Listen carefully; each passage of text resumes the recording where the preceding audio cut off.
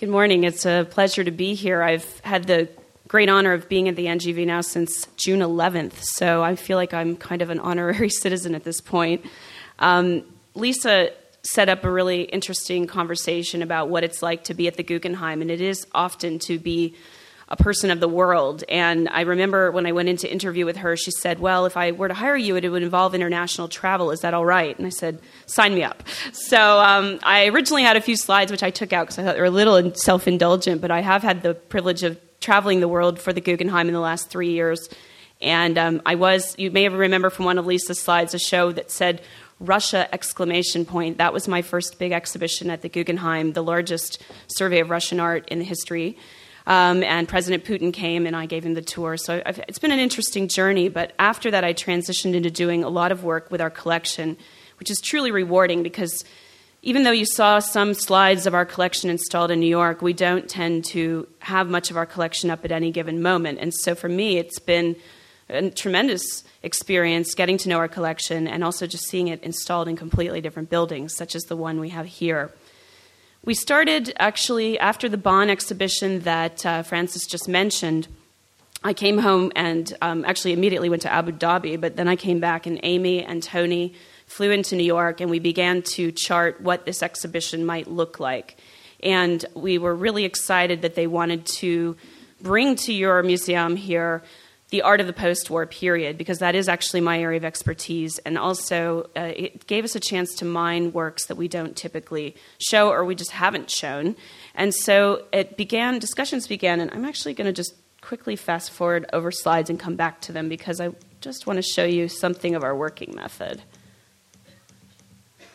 It looks rather shabby at the moment in this slide, but this is how we work in New York. We build three-dimensional models of the exhibition space, and we have to scale maquettes of our works of art. And that's how we begin to visualize a project such as this one. And so with Amy and Tony at my side, we stood before our model, and I had shuffled the deck already of things that might be, and we started the process of figuring out what the show would look like. As Amy can attest, there are volumes and volumes of emails and curatorial thoughts and concepts developed and evolved over the course of a few months. And we settled on Guggenheim Collection 1940s to now. I'm going to go back to the beginning now and start you on the story. Essentially, what we do as curators, as many of you know, because I know a lot of curators are in this audience, is that we are storytellers, and we have to find a way to make the world that is created through visual art come to life for the visitor. And so one of the things we knew about this exhibition is we wanted to start in the immediate aftermath of World War II, and we wanted to show different sides of the coin, not just a one-note wonder. But of course, one of the very key aspects of the story of post-war art is the shift of art, the center of the art world from Paris to New York, of a new generation emerging and largely through an abstract visual language. So the first section of the exhibition, when you go in, there's a sculpture by Giacometti, and on one side is a de Kooning, which actually I'm just going to put up right now, this de Kooning, whose name was writ in water.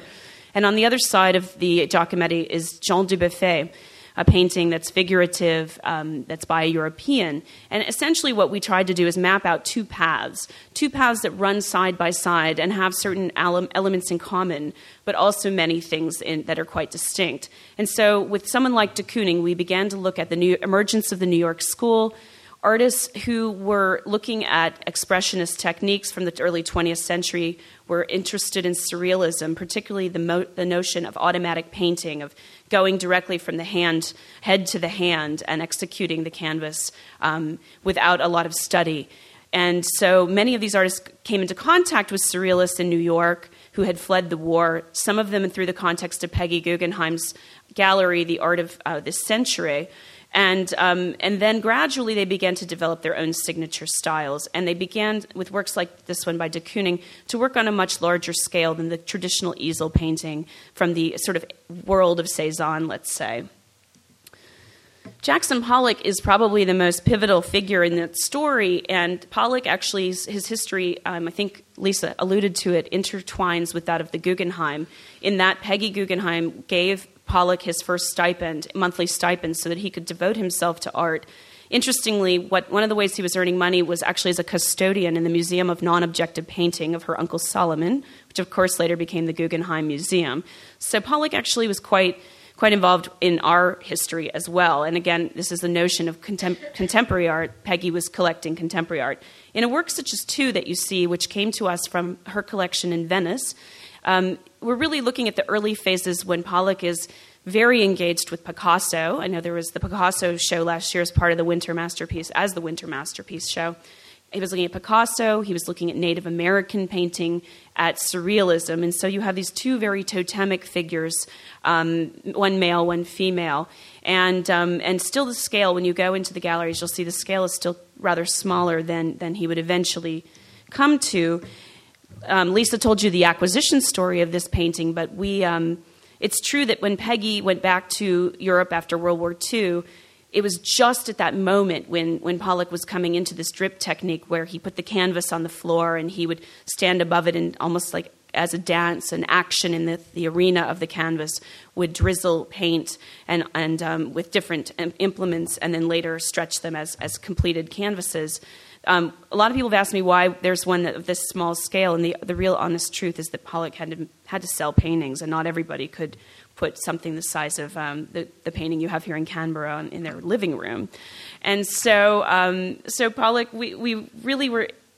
It was really that moment when he starts the drip that Peggy leaves. She gets a couple of early drip paintings that came with her last contract, but that's why when we acquired this, we were so excited because, of course, Pollock really stands at the center of this moment where the formal qualities of art are profoundly stressed, where there's this notion of the the subjectivity of the artist being writ large on the canvas. And Pollock was among a generation that was widely exported through exhibitions by the U.S., sponsored by the United States government, because in the aftermath of the Cold War, it was very much seen as of the spirit of freedom and pioneering spirit of what was the great America, so to speak. So Pollock was not the only member of his generation to start out in a figurative idiom. Mark Rothko is represented in the show by the painting you're seeing on the screen. And in fact, Rothko was very good friends. I'm just going to go forward 1 minute with Adolf Gottlieb. His augury that you see on the screen is virtually contemporaneous. And they decided that it was a great idea to look at mythology as a way of coming out of what was the tradition in the United States at that time, which was realism or social realism, born partly out of the Great Depression when there was the Works Progress Administration was established, and many of these artists worked on murals, so that scale was quite comfortable to them. But in the case of Gottlieb, he creates this almost grid-like structure. He takes different forms from primitive art of different cultures. And with Rothko, he was reading things like Oedipus. He had a very intellectual base in some ways, and also a spiritual quality to him. And in the show, we have this abstract work. This is actually a kind of moment of transition for Rothko, where he goes from a more surrealist visual vocabulary into an exclusively abstract color field painting style. And essentially, he is kind of the other side of the coin. If you have the very gestural and abstract expressionist of Pollock, you now have color field with Rothko. And so in the exhibition, you'll see those two paintings beginning that section because we wanted to portray that there was not just one approach that emerged in that time. Also, with Gottlieb, he's another case where he started in this very figurative mode and moved into the abstract. And you'll see the painting Mist, where you have on the one hand almost this color field top with a very gestural bottom. And so he's really kind of fusing styles, both of those two sides of the coin I was mentioning. And we have it next to the Motherwell because what emerged looking at our collection, and again, I want to stress this is a portrait of a collection, even though it is also in some ways a survey. And so we realized that there were a lot of paintings that were in the black and white mode, and we'll see another one in a minute by a European. But Motherwell was very well known for his series of the Elegy to the Spanish Republic, in part inspired by a viewing of Picasso's Guernica, which again, we're sort of looping back on where you were last year here with the exhibition, but really using these large abstract blots and giving it a totally different visual interpretation.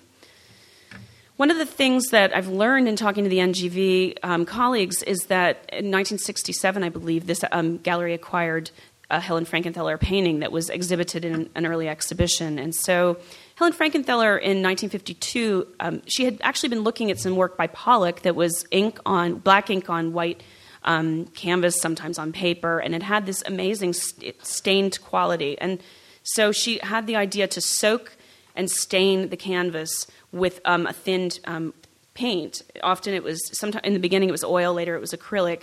And so background and foreground became one, and it really became about the flatness of the picture plane, about color, again, all these formal elements. And sometimes she gave them names that related to nature, actually quite often. So in this case, we have canal. And a kind of unusual discovery for all of us was that we had picked 3 abstract expressionist paintings with water-themed topics. We had Whose Name Was Writ in Water by de Kooning, and later you'll see Basiotti's Aquatics. So it's kind of an interesting phenomenon that nature is still, in a way, the landscape and nature is still present in a very abstract picture. But Frankenthaler had a great impact on Morris Louis and his colleague Kenneth Noland, who came and visited her studio and were quite moved and began to work in this sort of soak stain technique, or in a also color field is how it's often called. And a kind of anecdote about this painting is that it's said that the great MoMA curator Bill Rubin suggested the orientation of the painting to Morris Louis, that in fact he maybe flipped. He may have worked where it came from the top, or what's now the bottom, down and pooled. But we've never reversed the orientation. There's always this discussion. So sometimes curators can obviously have an impact on the artist. This is Noland's work in the show. Noland did a lot of series engaging geometric forms like the chevron, with this kind of hard edge painting. And then someone like Jules Olitsky actually used a spray gun. So what we're starting to see with this generation too is not necessarily the touch directly from the hand to the canvas. They're sort of a little bit removed, and that's a kind of approach that's going to continue into the next period. We ended, in terms of the Americans in this early section, we ended with the works of Agnes Martin and Ellsworth Kelly, because it's sort of after you kind of traverse that path, you move into the next phase, which is minimalist painting. And Martin is well known for her paintings of grids, and grid is kind of it's a visual approach that we'll see throughout the exhibition, kind of repeating and being reinvented. And so on the one hand, you have something like the really white canvas of Untitled, and then the sort of darker approach. But there is a kind of serial repetition of form, but yet still a kind of nice, approachable size painting and an almost poetic quality to the painted surface. This is the Basiottis I was mentioning. We also included some sculpture. You see Isamu Noguchi's Cry. Made a kind of decision to put it in the abstract section, which is kind of an interesting thing, because in a way it's also figurative. It's like this open mouth of the Scream or of Giacometti, who we'll see. So he's on that borderline. So many of these artists were always on that border between figuration and abstraction. And finally, in this section, Ellsworth Kelly, who was a great pioneer of the shaped canvas and of monochrome painting. He was really against this idea of the absolute emphasis on the hand, evidence of the hand of the artist. And so you don't see that. It's virtually removed. And also he wanted the picture to carve out space around it, not just be about this representation. Now you'll notice by the date here, it's from 1995, and so it's a late work. All these other works in the gallery are mostly 50s, 60s, 70s. But it's linked to our history, because when we were doing a show called Abstraction in the 20th Century, a show that was very important for me in graduate school, he went out with our curator to Los Angeles to a collector who owned a green curve. The collector declined the loan, and on the way back, apparently, we only just learned this during this show, Ellsworth said, well, I think there needs to be a blue curve in the world, so he painted it, and it's now in our collection. One of the things that you'll see in just showing you the model really quickly is we kind of upended this whole America thing a little bit. Here we go. That painting that you'll see in a minute is by the French artist Pierre Soulages, who's a contemporary of the Americans. And it just seemed to really speak. It belongs with these people because he was really looking and using the gesture. But it looks quite different. And I'll talk about it more in a minute. But just to say that as you're going through the path of the exhibition, we have a couple of things that break with being completely true to the categories, if you will. So, well, actually, he's right here, so I can start on that. Soulages was often associated with art informel, a term coined by in the early 1950s by a French critic, and Art Informel actually incorporated both figuration and abstraction. So someone like Jean Dubuffet, who we'll see in a minute, was associated with it. But basically, there's a strong emphasis on the gesture, on the subjectivity of the artist, often a very expressive style. And in the case of Soulages, he was not inspired by this sort of acting in the arena, but really by the way darkness looked in medieval cathedrals, and also by Rembrandt. Which, when you get to the exhibition and you look at it, there's almost an aspect of varnishing that you see in Rembrandt. So it has a quite different feel in many ways than the American contemporaries, but is related. One of the things, you can't really tell from the title that Francis read of my dissertation, but my dissertation was about artists in Europe in the 1950s and 60s who made kinetic and optical art. Many of them formed groups as a mode of, as a social gesture, because they were really interested in interactivity and getting the viewer activated as a possibility that if you could become activated by looking at a work of art, you might become activated in your social practice. And so the center of that story, which is running, really kind of parallel to what's going on in the New York School, happens in Paris. It's really the center. Although at the same time, there are other centers in Europe that emerged, like Dusseldorf and Milan. Right here, you're looking at a work by the Israeli immigrant artist Yaakov Agam. Agam was one of about 6 artists that was involved in a very major show in 1955 called Le Mouvement, or Movement. It was held at the Galerie Denis René, and there was some work by Duchamp, because he had some early kinetic pieces, but also this younger generation that was emerging. And so when you go into the space, you can see that on one hand, it's kind of like a black monochrome painting, but there's a small central element that when you turn to the right, you see triangles, and when you turn to the left, it becomes squares. So it requires your active movement around the piece. And this is a chapter in art history that's been widely exhibited in Europe recently, but it still continues to be bordering on the invisible in American art history. So certainly having the opportunity to make this little section, I hope that I can bring it to New York soon and start shaking up that chapter. The central figure in the monochrome painting story in Europe is Yves Klein. We actually have here one of his red paintings, but of course Yves Klein was most prominently known for his blue canvases, that he actually even coined or patented the name IKB, International Klein Blue. And in 1957 in Milan, he exhibited 11 identical canvases of blue, and he had them mounted so they came out from the walls. So there was not so much about the old relationship of just hanging a painting, but it became almost object-like. It almost floated.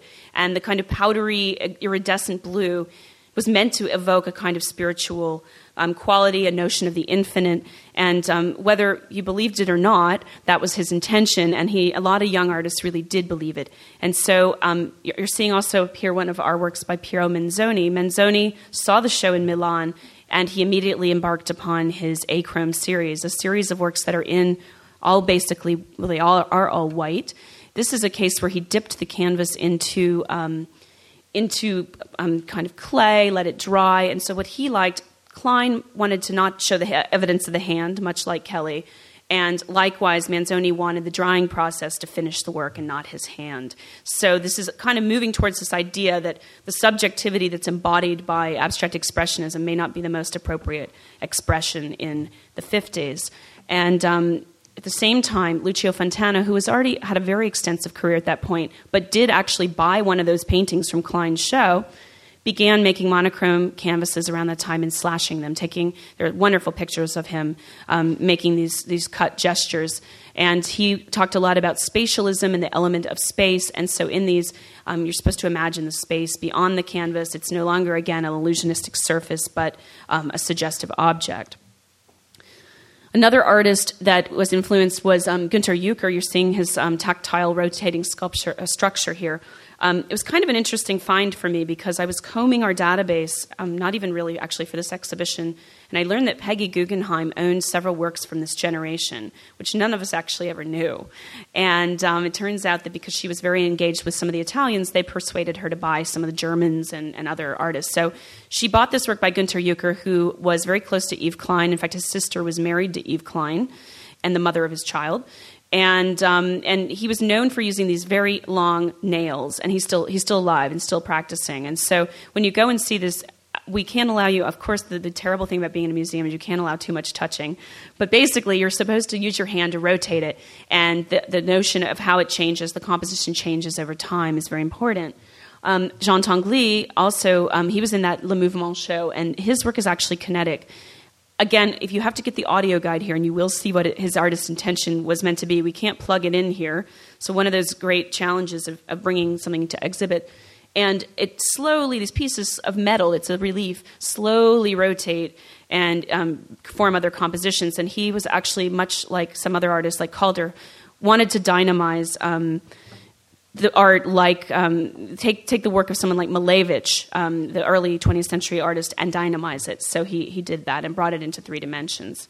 And finally, Heinz Mock. This was a work that Mock actually gave to the Peggy with the intention of having it shown here in Melbourne. So it is actually debuting, and it's a light relief. It's a silver background with different pieces, and it's how light plays across the surface is what his intention, the kind of core of his art is. And I know that Gerard Vaughan mentioned Jesus Rafael Soto. This is a Latin American artist, and when you stand in front of it, side view is a little bit difficult to imagine, but they're black and white lines, and the squares seem to almost float or glow. So again, it's engaging the optics, which was totally embodied by Victor Vasarely, who was very much behind the notion of kinetic art, although he never made his work actually move. So this is one of his great paintings from the Homage to the Hexagon series. And as you see, you can't help but feel physically impacted by it. Working in the model, you'll actually, if you go in the exhibition, you'll see I actually changed a number of things in the installation for that gallery. But you will notice that a lot of the Soto and the Vasarely are still together. And think about the cube in a minute. Figuration, we start the show, as I mentioned, with the Giacometti.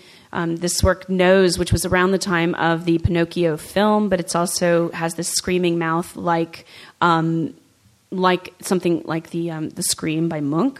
And also the structure, the formal structure of the work looks very much like a handgun. So it's really made in a time when there is this incredible angst in Europe, this kind of trying to understand how to move forward from the war. And he also made figures like Leone. When he was in exile during the war, he made a lot of very skinny figures out of matchbox sticks so he could actually carry them back. And this is kind of that same formal language realized. This was specifically cast for Peggy Guggenheim, and she normally lives in the garden of the Peggy Guggenheim collection. So we kind of, I started to say we brought her in from the cold. We brought her in from the heat, I guess. Number of Europeans formed a group called COBRA, which stands for Copenhagen, Brussels, and Amsterdam, and this is Carol Appel, one of those artists. Appel was looking at, obviously, tribal art, at very much at something like German Expressionism from the early 20th century. There's this idea of going back to origins, to basic visual language, to expressive strokes, and actually, in some ways, it has a lot to do, it's similar to what Pollock was doing at about the same time, but it's much more material in a certain way.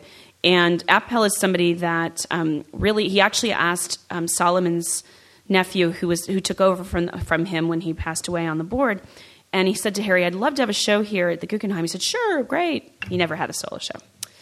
So Jean Dubuffet, who begins the second path I mentioned at the beginning, it's a slightly unusual work for him because he's often known for these very material, dark-colored paintings. This is from his Paris Circus series when he kind of went back to the city after being in the countryside for a long time and felt very exuberant. And I always say to the young audiences that this figure reminds me of Dobby, the house elf in the Harry Potter movies. So, if you're bringing your children, maybe you can bring it up to date in that way. We wanted very much, Amy and Tony and I, to introduce a Latin American element to this discussion. And so we have the Cuban painter Wilfredo Lam, who returned. He had been in the Surrealist circle in Paris, but returned to Cuba during World War II and began to look at the culture of Santeria, of voodoo, and the different deities. And so this is kind of a fusion of those sources. Mata was a very important member, late joiner to the Surrealist circle, had been working with the great architect Le Corbusier.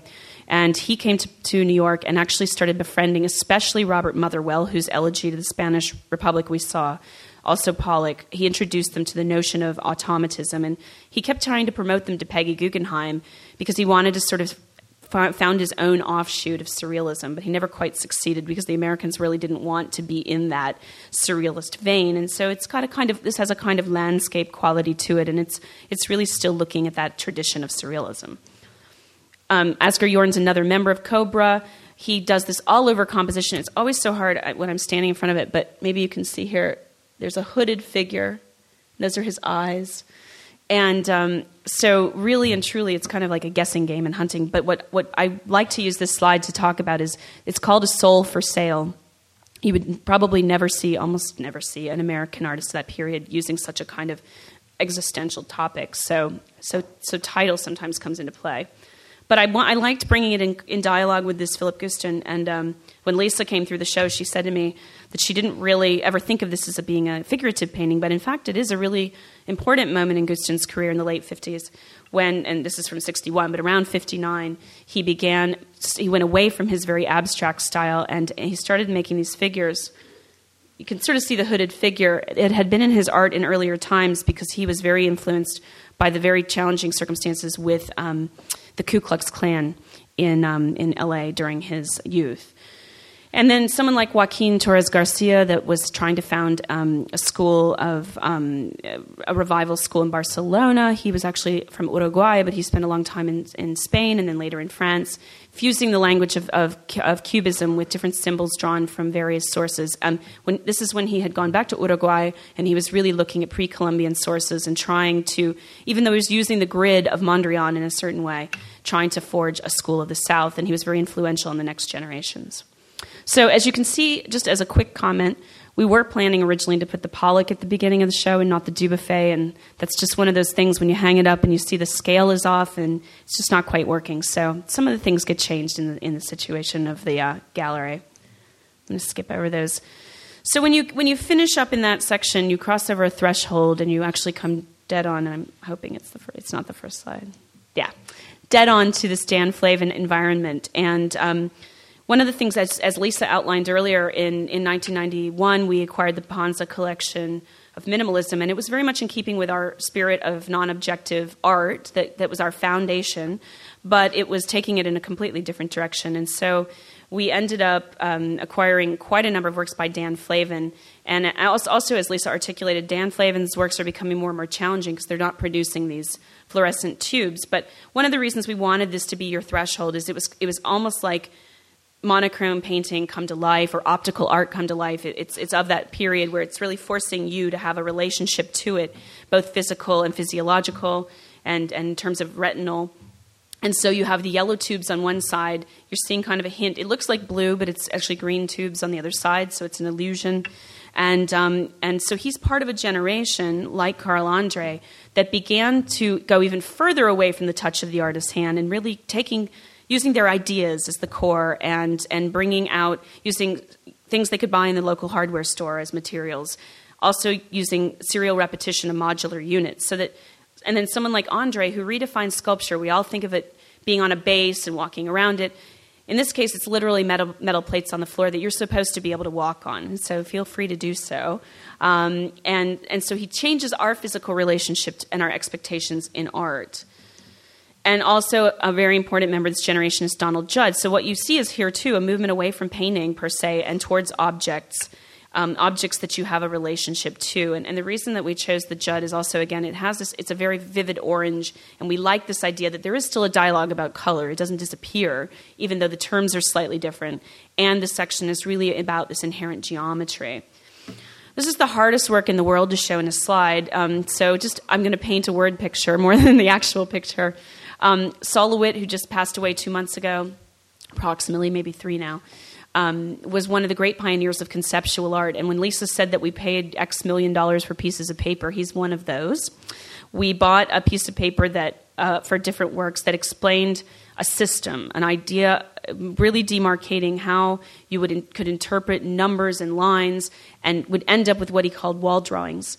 And so every time that we put one of these up, because of course it is only a piece of paper, we bring a studio assistant to execute it in situ. And so we had one of the members of the studio who had been trained by Sol LeWitt directly. She was here for 14 days and worked in concert with an art handler here who's an artist. And they meticulously, resharpening a pencil before every little stroke of the line, mapped out this grid. It's a grid of squares, and they have this quite beautiful, subtle color. So I'm just going to not even... You have to experience it, but it's an amazing feat to get this thing accomplished. And even though it sounds, one would be potentially so skeptical, it's incredible when you see it. Another part of that section has to do with tension and physical tension and also physical relationships and other materials. And Robert Morris's felt piece, it's a very thick industrial felt that just sags, almost like it's a human body. I always feel like it looks like a bit of a spider myself, but in any case, this is another instance of artists using a material from industry, a non-traditional material. Bruce Naumann's floating room is constructed in situ also here. And it literally hovers above the ground, and you can go from the kind of bright experience of the gallery into a more quiet, contemplative, and darker space. His whole idea is that you would have a sort of psychological shift. It's not totally dark. At one point, he articulated this sort of fear of the dark, and I don't think you're going to find it quite that dark, but it's quite soothing anyway. I'm going to skip to the Richard Serra because the other one doesn't read in slide. Richard Serra is someone, as you saw in the slide of Bilbao, where we have the massive commission that was executed there. He's an artist we have a long-standing relationship with, and he often made works that prop. So actually, these are standing up by propping one to the other. It's a feat of engineering, and it's not dangerous, but it's actually quite amazing what he has achieved with this work. Finally, Lawrence Weiner's text piece, this is how it was installed in New York, but you're going to see it looking quite different. What he does is he has different phrases that he takes that are meant to evoke thought. Sometimes they're meant to evoke sculptural ideas. And, of course, you recognize this classic biblical earth to earth, ashes to ashes, dust to dust. Sometimes he does it in black lettering. For this one, he chose to do it in colored lettering with an outline and a different font. And somebody made the comment yesterday that, which is an interesting thing that happens in exhibitions, that it's fantastic that it's seen in relation to the Solowid, almost as though it's an elegy for him. So this is how I had laid it out in the model, and actually this is a gallery that pretty much stayed the same. At the same time, contemporaneous with minimalism, pop art emerged in Europe, well, first in UK and then in the United States in the early 60s. And people like Rauschenberg are kind of an early phase of that, where he began to take images of his own, images from daily life, and silk screen them onto canvas, so that it's using these techniques of mass reproduction. But at the same time, his has a very handmade quality. He has this overlay of gestures and then the objects that he applies to it. So he comments on the barrage of imagery from daily life. Someone like Oldenburg is using this soft material to render objects from daily life, like the soft pay telephone, which is oddly evocative of the body and is seen in relation in the exhibition to the Morris I just showed you.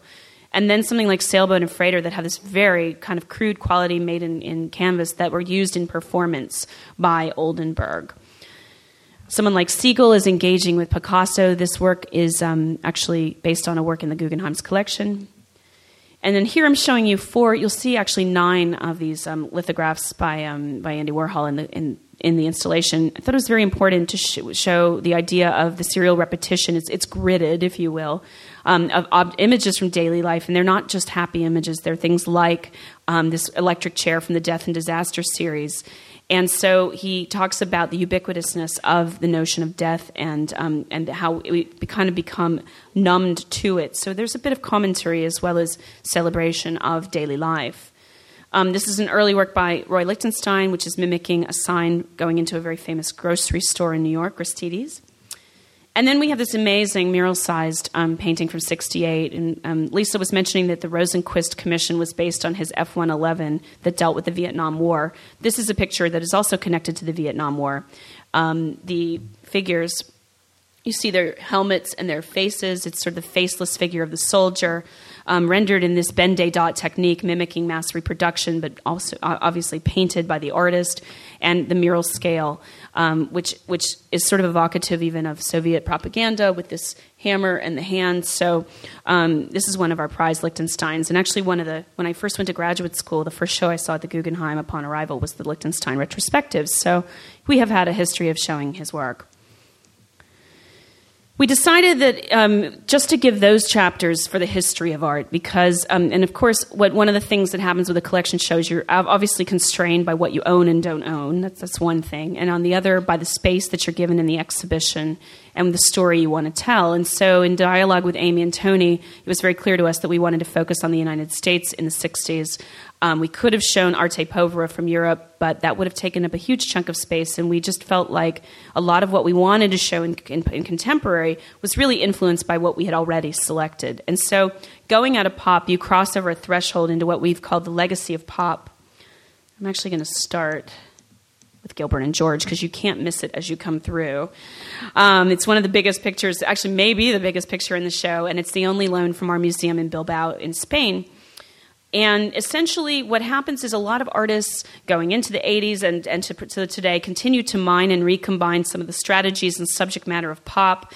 Gilbert and George are known for their early performances where they stood on the streets of London and sang as singing sculptures. And so they really are involved in a performative aspect, but they quickly moved into doing photographs and overlaying color, like these incredible lurid colors. And I said it's one of the brightest and also the darkest sections of the whole exhibition. And so you see Gilbert and George here. And, you know, I was thinking a lot about how it was an element of self-portraiture, and I kept thinking about Andy Warhol's self-portraits, and I realized when I looked at it that they're almost contemporaneous with this work. So, in fact, they're kind of almost walking in lockstep with later, with Warhol at that moment. And the way Warhol, we have a green face self-portrait. It reminded me of these figures quite a bit. But here what you have is East End homosexual culture in London. Gilbert and George are both artistic and life partners. And you have all these different men that make up their community. And also this kind of notion of masks and our notion of identity, what we show to the public face, what we hold back. And we have one more work by Gilbert and George, which is you'll see it's hung at a particular level because I wanted the viewer to be at the level of Gilbert and George looking up at this young boy. And it's very, very much, I kind of want to dub it, even though it's called Dream, Youth, looking up at the young person striding forward with this spider-like figure behind him, this period of transformation that we all go through. Actually, I'll go to Koons first. We do have 2 paintings by Jeff Koons that were part of the Berlin Commission from the Easy Fun Ethereal series, and actually, I feel like every time I look at it that I'm never going to eat another bologna sandwich because it's just so striking because it's a huge mural-sized painting, and you come right on it, so you'll see when you go in. But what Koons did for this series is, first of all, Koons emerged in the 1980s with working in a variety of materials that sometimes engaged the legacy of minimalism by putting Hoover vacuum cleaners in lucite boxes, on down to making a kind of stainless steel version of a blow-up bunny with a carrot. So he's very much engaged with popular culture, and that's where he is in terms of the legacy of pop. But for these images, he took magazine advertisements, he recombined them on the computer, and then he projected the image onto a canvas, outlined it, and then his studio, which is really analogous to Andy Warhol's factory in certain ways. I think he had something, Lisa said he had 80 assistants at the time, and I know a couple of them. They painted these photorealistic paintings so that they really look like photos, but they're not. And both of them use kind of a combined imagery of food and sexuality, and they're very, but they're also about the celebration of childhood. So it's kind of a whole big mix. And the last work in the section is by an artist, Paul McCarthy, known for his performance art.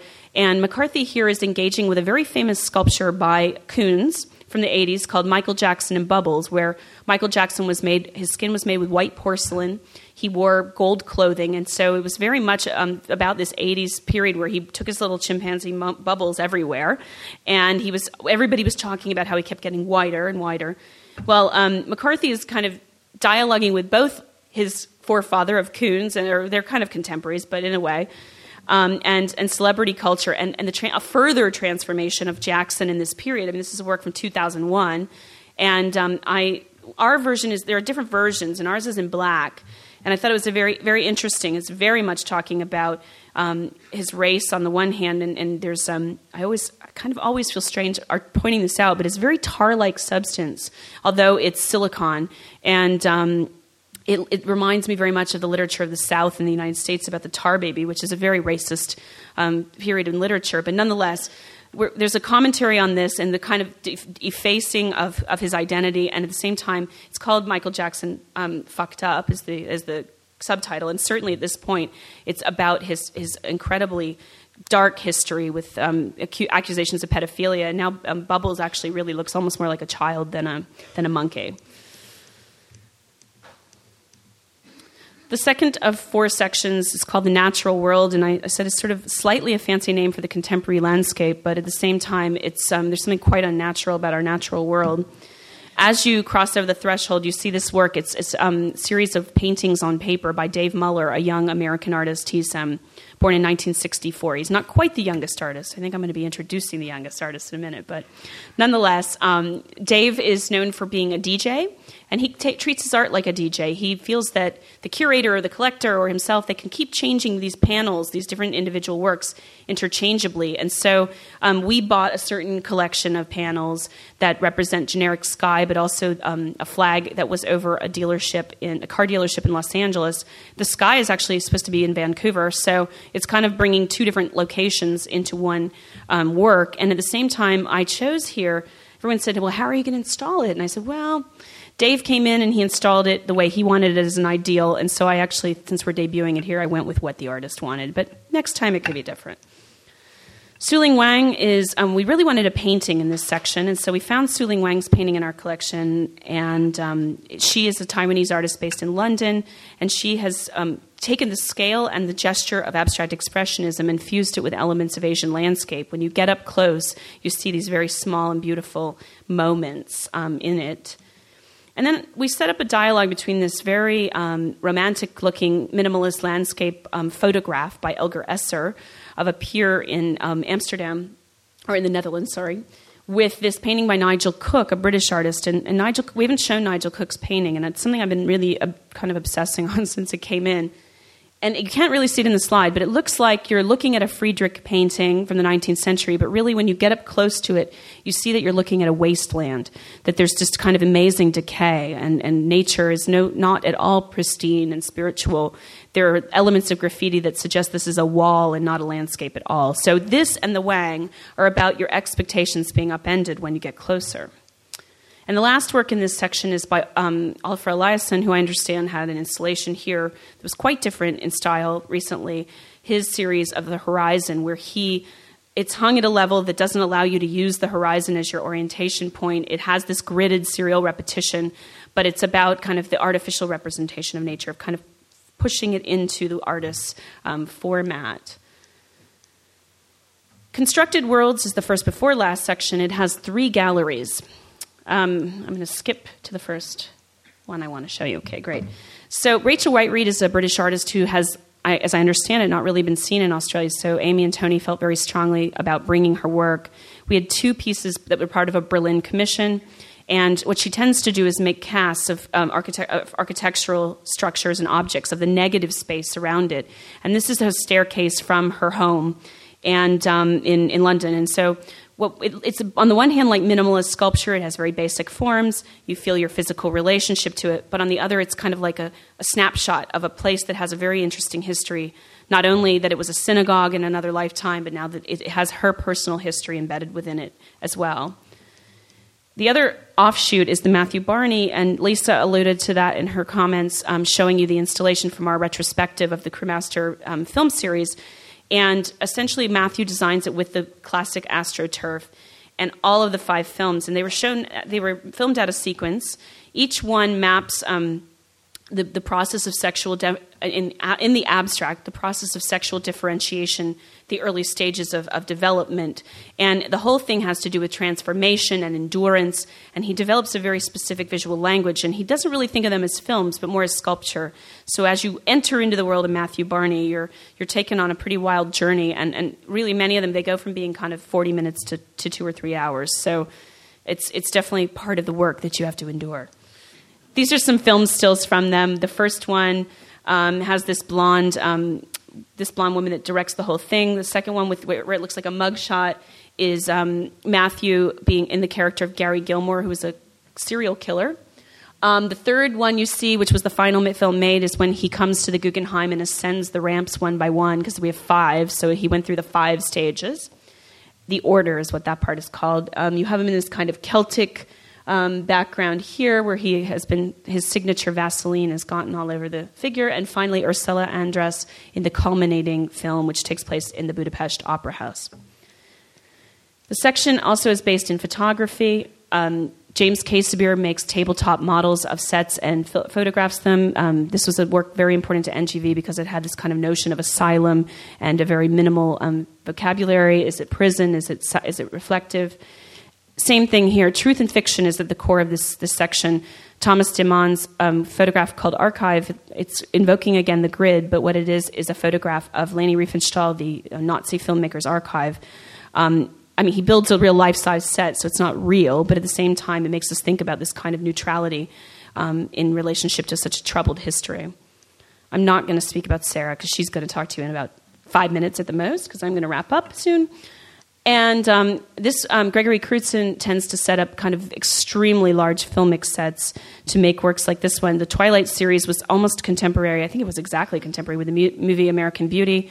And it has this incredible, dark side of American suburban life, of the troubled family with the nude mother coming in from the garden for dinner.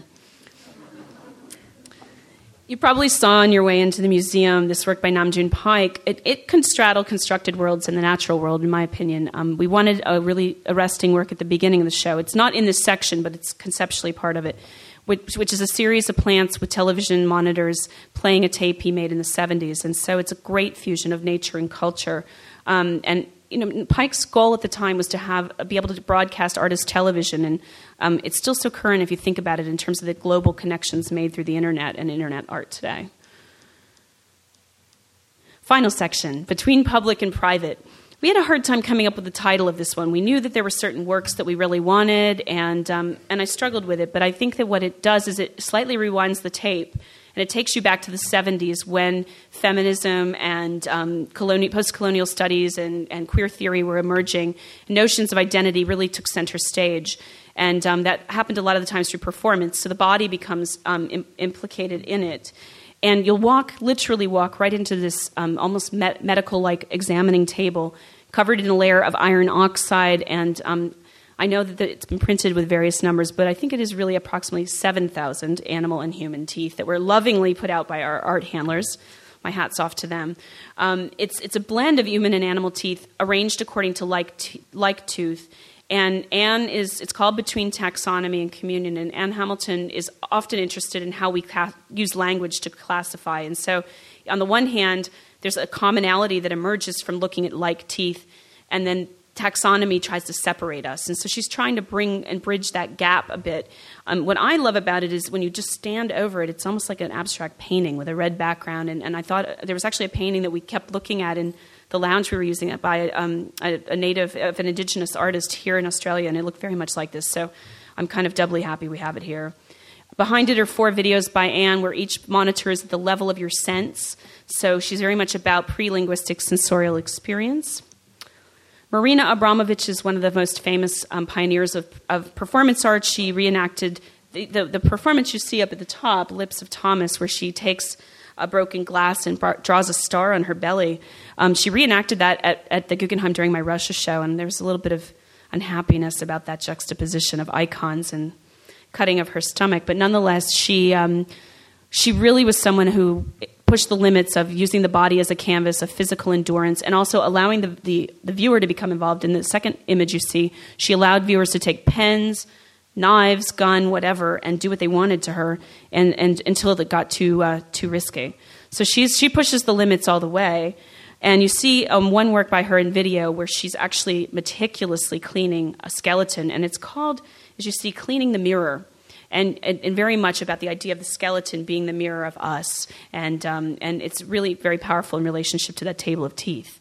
Because we really are, this room is about our mortality and about who we are and where we're going. This work doesn't read at all in slide, but Adriana Varejão is a young Brazilian artist. And this work is something that we see as looping us back to Fontana with the slashes in the canvas. Only here, the kind of, instead of space beyond, the gut underbelly is literally, you'll see it, it looks like viscera. The canvas is bursting with it, but the canvas grid is actually an imitation of bathroom tile. Sometimes she imitates Portuguese tile, hand-painted, because she's often talking about the deep wounds of Brazil's colonial history. Cindy Sherman was a great pioneer of photography in the 80s and continues to be very important, and we chose this work, which is... We actually didn't get in on the market on Cindy Sherman early, so we don't have a lot of work. So when NGV was very interested in including her, we were sort of struggling as to what we'd put in, but this is a piece that's a shot of set up with prosthetics of a kind of crime scene, and you see the teeth in it. And then she's the model in her own work, so you see her in her androgynous guise, which was a lead-in to our section on Robert Mapplethorpe. Series of self-portraits ranging from this androgynous representation to a very late work right before he died from AIDS, where he's almost down to a skeleton hovering in the darkness with a skeleton cane that links you back to the Marina Abramovich piece. And then a few other works. We tried to look at Mapplethorpe not in the context of controversy, but in the context of classical photography. His engagement, as you saw with that show, Mapplethorpe and Mannerism, with sculpture.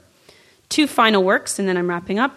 This is Maurizio Cattelan. You have to go around a corner to capture him, but he is, as you see in the installation shot from New York, this piece is usually shown in a very empty space. Maurizio has been he's very much conceptual in his approach, and here he's literally hanging on a modernist coat hanger or coat rack designed by Marcel Breuer, and he's cloaked in the felt suit of the great German conceptual artist Joseph Beuys. So he's very much put himself in the context of art history, and he's sort of sheepishly acting like he doesn't have any ideas, but really, in fact, this thing is quite arresting. And we also liked putting it at the end because it kind of turns you back in time to the Giacometti hanging from the cage at the beginning.